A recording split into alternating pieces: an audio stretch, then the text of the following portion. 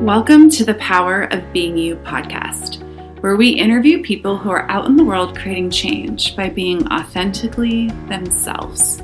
Come along with us as we discover tips and tools that you can use to shine your brilliance even brighter.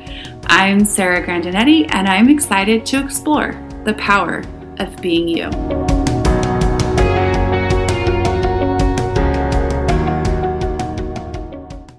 Welcome, everybody, to another episode of the Power of Being You podcast. I'm your host, Sarah Grandinetti, and I'm super excited to introduce to you one of my dear friends today, someone I actually get to create on the podcast with. Her name is Samantha Lewis. Samantha is an Access Consciousness Being You certified facilitator, author, inner life skills coach, mentor, and energy coach. For over 20 years, she has empowered people from all walks of life to acknowledge their greatness, to see the gift they are to the world by inviting them to no longer hide their true self. During her first years as a life coach, Samantha discovered she had a natural ability to perceive beyond the judgments and limitations her clients had about themselves, their bodies, and their lives. They would ask, "What is my purpose? What do I have to do to be happy and successful?" What Samantha became more and more aware of is that what they were really asking for is to know who they were. Samantha has a unique approach to applying energy to shift what one has decided is a limitation. Her diverse way of facilitation and application to each individual personal development empowers them to see what they can change and make the choice to move forward in their life. Welcome, Samantha. Thank you, Sarah. One of the things that you put on the form to be on the podcast was being the calm in the storm. And one of the things that I love so much about you and creating with you is that you just have this like peaceful energy. Whenever you're on anything, it's like you don't even really have to say much, but you're just there being a space. And the chaos can be going on around you, and you don't buy any of it is real. You don't add more energy to the chaos. You just be there, like being a possibility for all of us who might be doing the chaos or choosing the chaos to look for something different. And I just wanted to publicly acknowledge you for that because I see it all the time. I'm like, oh, everybody's like, oh my God, what are we going to do? And Samantha's just over there being what she's being so that we can continue. It's so great. And super grateful for you. Thank you so much for that. You are so welcome. So before we started here, we were chatting about knowing and how people think they need to know before they go. And instead of just choosing and gaining the awareness from the choice, Dr. Dain Heer, the co-creator of Access Consciousness, often describes it as sitting in the driveway in the car and waiting for all the lights to be green before you pull out. And so I would love to explore what you know about that. And you were telling me a story about a job you took that you had no business even applying for. You didn't have what this reality would call the experience. So will you want to tell us a little bit about that? Well, definitely. And I love that. I love what you said about knowing before you go. It's really not necessary to know before you go. And this particular job was straight after I finished college. And the interesting thing was I studied interior design, and I took typing as an extra subject. And have I ever designed anything? No. In someone's interior? No.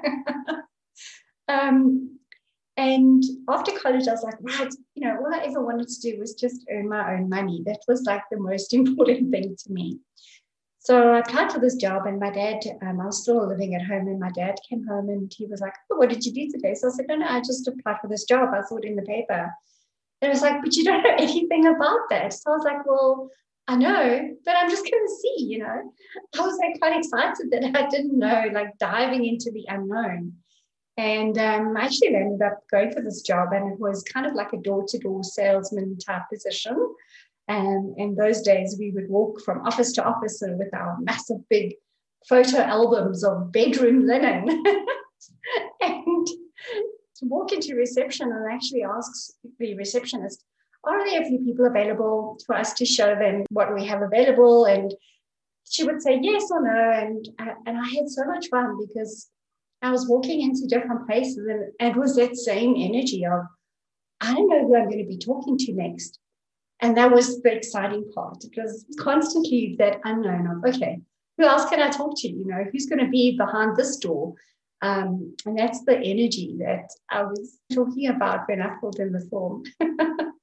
So you didn't tell me whether or not you actually got the job when we started. So you got the job that you were unqualified for. Correct. I did.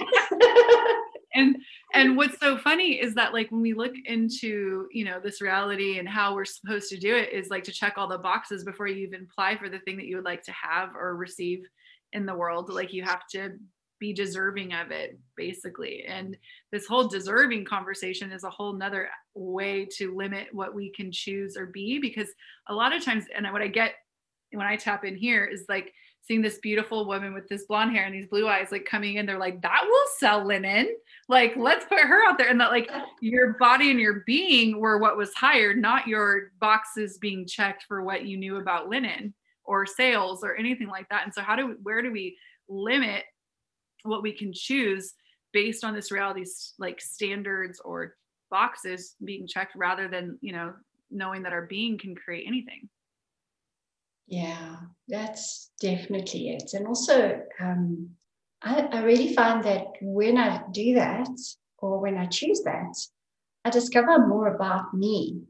Where else can I go? What else can I choose? And just talking to you about that story was so amazing, because it took me right back there to the enjoyment of just the discovery of every moment. We would choose, we saying our team leader and the other group of people that were with me, choose where we were going for the day, and we'd all like get to the place and jump out the car, and everyone would choose a building and we'd all just do our thing. And it was just that sense of freedom of choice and freedom of, oh, what else? What next? Let's see how this goes kind of energy. And I noticed in your bio that it says author. Now, did you have a target of being an author when you were young? Like, did you know that was something you wanted to be, or was it something you chose because it showed up and you were invited? It showed up because I was invited. I've always been inspired by people who wrote, and I always read a lot. As a child, I read a lot of books. I loved stories, adventure. I loved learning about different people and about the unusual. My sisters would be playing Barbie dolls, and I would be trying to find all the different types of dogs there are in the world. That was interesting for me. Well, the reason I poked at that a little bit is because if you didn't study to become an author, and you didn't go to, do a ton of writing classes and, take literature and writing as your college degree and all of these things, then like, how dare you become an author is what this reality would say. Like, what have you done to become an author, And so when we look at like creating our lives, how much of it again is that like waiting for all the lights to turn green, or having such a plan the predictable future laid out to get to somewhere. And sometimes when you're just being, then these possibilities show up, they knock on your door, and that's your opportunity or your possibility saying like, okay, cool, you're going to choose it. And then you add something else to your life, but not from having everything be such a like a solid thing out in front of you that you have to like go after. And that brings me back to that knowing thing of like, you don't know what you don't know until you're willing to know it. So do you want to speak a little bit about that? So if I talk about the story, and as you know, all of our Being You facilitators wrote a book together, and just writing that story, and just by someone asking you a question and you being willing to receive the invitation to explore that question, to talk about it, and maybe explore it a little bit more by asking yourself a couple more questions, like what else do I recall about this moment that is interesting to me now at a different time of my life. And that kind of just allows you to see that even though you may not think you know something, your life, your story, and how your choices have created something is what gives you more knowing. And can you tell me about like a time when you thought you didn't know anything about a subject or something, and you opened up to the possibilities that you might know something, or you surprised yourself? I would say it was more at school during history class. I was sitting in the class, and at first I was like, oh my gosh, I don't know what this teacher's talking about. And there were a lot of dates and times, and always spoke about, in this year, this and this happened, and then because that happened, in the next year, that and that happened. And I was like, I can't remember all these dates. But as I listened more, I started getting more of a sense of that time, not necessarily the words and the information, but more actually being there. And that's when I discovered that my knowing wasn't about reading or learning something verbatim. It was about using all my senses to know that I know something. And knowing is different. If I'm like trying to figure something out, there's a lot of thinking involved. But if I just take a step back and go, okay, so how can I know something about this? And it's the can that allows that knowing to open up. The word can. How can I know about this? That opens up, and then the information just comes.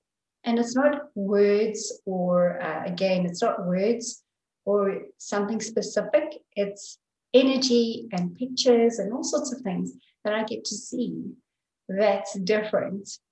And then I started extrapolating from that. So if you're willing to explore, like when I'm willing to explore something that I think I don't know anything about, and I just take myself over the edge of that, I don't know, to I can know, and what do I know, and how can I know more, that then starts to open up something for me. Yeah, and like, thank you for that, because it just reminded me of in access consciousness classes, we'll hear how kids when they're young, like they just know things and they'll have the answer to the math problem, but then the teacher wants them to prove how they got the answer, and so they have to show their work. And so we start to bastardize what knowing actually is, because we have to insert thinking into the process of knowing, and knowing is so much quicker and doesn't have a reason and justification. So what can you say to people about like the process of choosing either to go down the path of proving that you know, or being willing just to know that you know?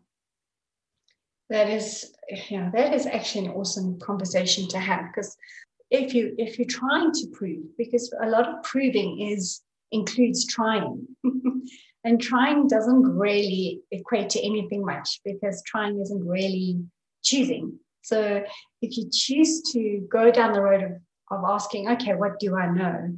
Then your knowing can become available to you. And how do you navigate with your knowing? What gift is your knowing in your life? It's sensory. It's more, with my body, getting a sensation and becoming aware of almost like my own personal index of what sensory information I'm receiving. And through the years, I've discovered this way of, oh, okay, so that sensory is relating to, maybe somebody else, or maybe something in my life, and what area of my life, or what choices, so I can kind of gauge, depending on the sensory information I'm receiving, what is relating to my present, what is relating to my past, and what is relating to my future, and what is mine and what is someone else's. And we can all have that. We can all have that. And it's just by asking a question. And the more you ask the questions, like, is this relating to this time or that time? And it is about the question. You start to get to open up your knowing, so that instead of asking 10 questions, you receive the awareness of information, as I do with a sensory experience. And then I automatically know, okay, it's relating to that area, or it's relating to this, or it's relating to something else. Thank you. What do you know, Samantha, about like having a knowing that no one else knows? Like, I know like for me, I'm quite a futurist. And so, and I been acknowledged recently, it's about 3 years. About 3 years is where, the thing that I've, suggested or was aware of will actualize or become widely received in a different way. And that used to frustrate the hell out of me if I'd be like, why can't anybody hear me? But then what I would do is then basically make that knowing wrong, or that I was wrong for saying it the way that I said it, or I messed it up so it couldn't get created because, oh, I'm a humanoid and I'm wrong, and there you go. And so the more that I've been willing to know things, even if nobody else knows them, I've had way more space to just allow them to then actualize as they require. So I'm wondering how you deal with that when even in creation, if you're, on a Zoom meeting and you're like, what about this? And like, everybody's like, to not negate. I can so relate to that. Yeah. And exactly how you explained it, and it relates. Interesting story that I can talk about relating specifically to that is when I started my corporate wellness business years ago, I really could see you going into offices and offering head, neck, and shoulder massages for people. And the more people I spoke to around me, they would go like, no one's ever going to pay for that. No company is going to pay for their staff to relax and have a treatment. And I just had this sense that it was possible. And I just did it anyway. And it worked. And for 5 years, that's what I did as my offering to companies and to people, is to have that sense of relaxation. But coming back to your question, exactly as you explained it, Sarah, because you explained it so well, it is asking the question in the moment when you have that idea, even if you've already explained or asked how to get somebody else to buy into your idea, and there's sort of like this dead space that shows up. It's just really asking in the moment, is this for now or later? And possibly, is this something this person can hear? Is this something the world can hear right now? And if you get a no on both of those, it's almost like you can just expand out, be space, and know that it's for the future. And you can even ask, like, so is this for a year, 2 years, 3 years, or a week, 6 months, 7 months, and go with, the energy of. Yeah. And the funny thing is I think the way we validate our knowing is when people align and agree with it. And it's knowing is something so different than even that. And if you didn't have to ever make yourself wrong for something that or that you get light on to create, if it doesn't get created, if it doesn't get created now, it doesn't mean it'll never be created.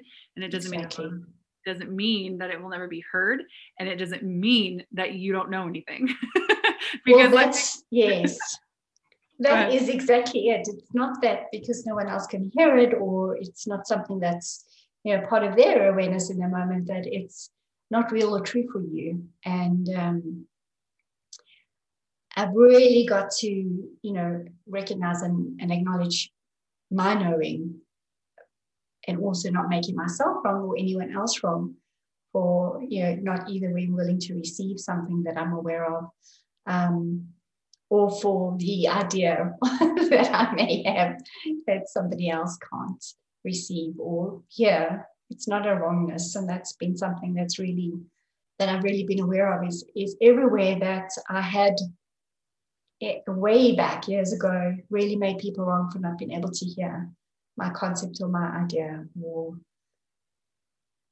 And now it's just, okay, it's not for them for now, and maybe it isn't for the world for now. And what else is possible? Yeah. And then the thing about not making them wrong and separating from them because they didn't hear you, I know things show up a lot faster now that I've gotten out of the point of view that I'm what I would do before is like go into the wrongness of me for even considering this thing. And then what I almost do is like then negate my knowing, lock it up, throw it away, so that no one could ever find it again, because screw you if you don't get it, you know what I mean? Like whatever. Yeah. And then it takes when you throw your ideas, you weight them down, lock them up with a key and throw them in the bottom of the ocean. It takes a lot longer for them to rise to the surface than if you just be with them and go, okay, cool. They're not being received right now. What would it take to actualize? And then just keep it moving. Then the thing that you're aware of might actually can now contribute to maybe what other energies were required for people to hear. And it might not show up exactly as you had once pitched it, but it shows up. And if you were willing to acknowledge that, it might have shown up because you were willing to say something on that meeting 3 years ago, or if it's faster now because you're not locking things away 6 months ago, then you can have it so much faster. If you don't put the limitation on it that it has to be received now in this time, in the way that you're saying it, in the way that you can perceive it being done, it has more of a like your ideas and your knowing can have more of a contribution energy than like that have to be solid this way energy.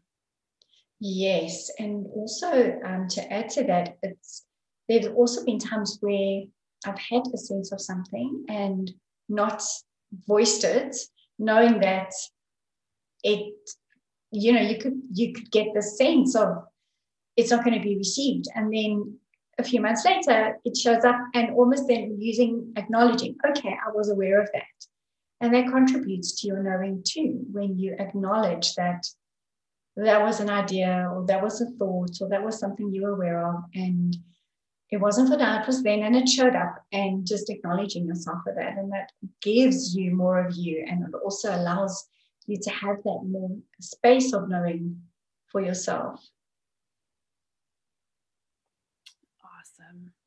Well, Samantha, because you work on the podcast, my last question.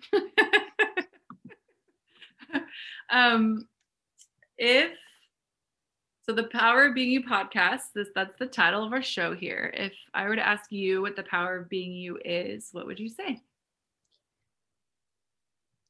It's never doubting you, ever.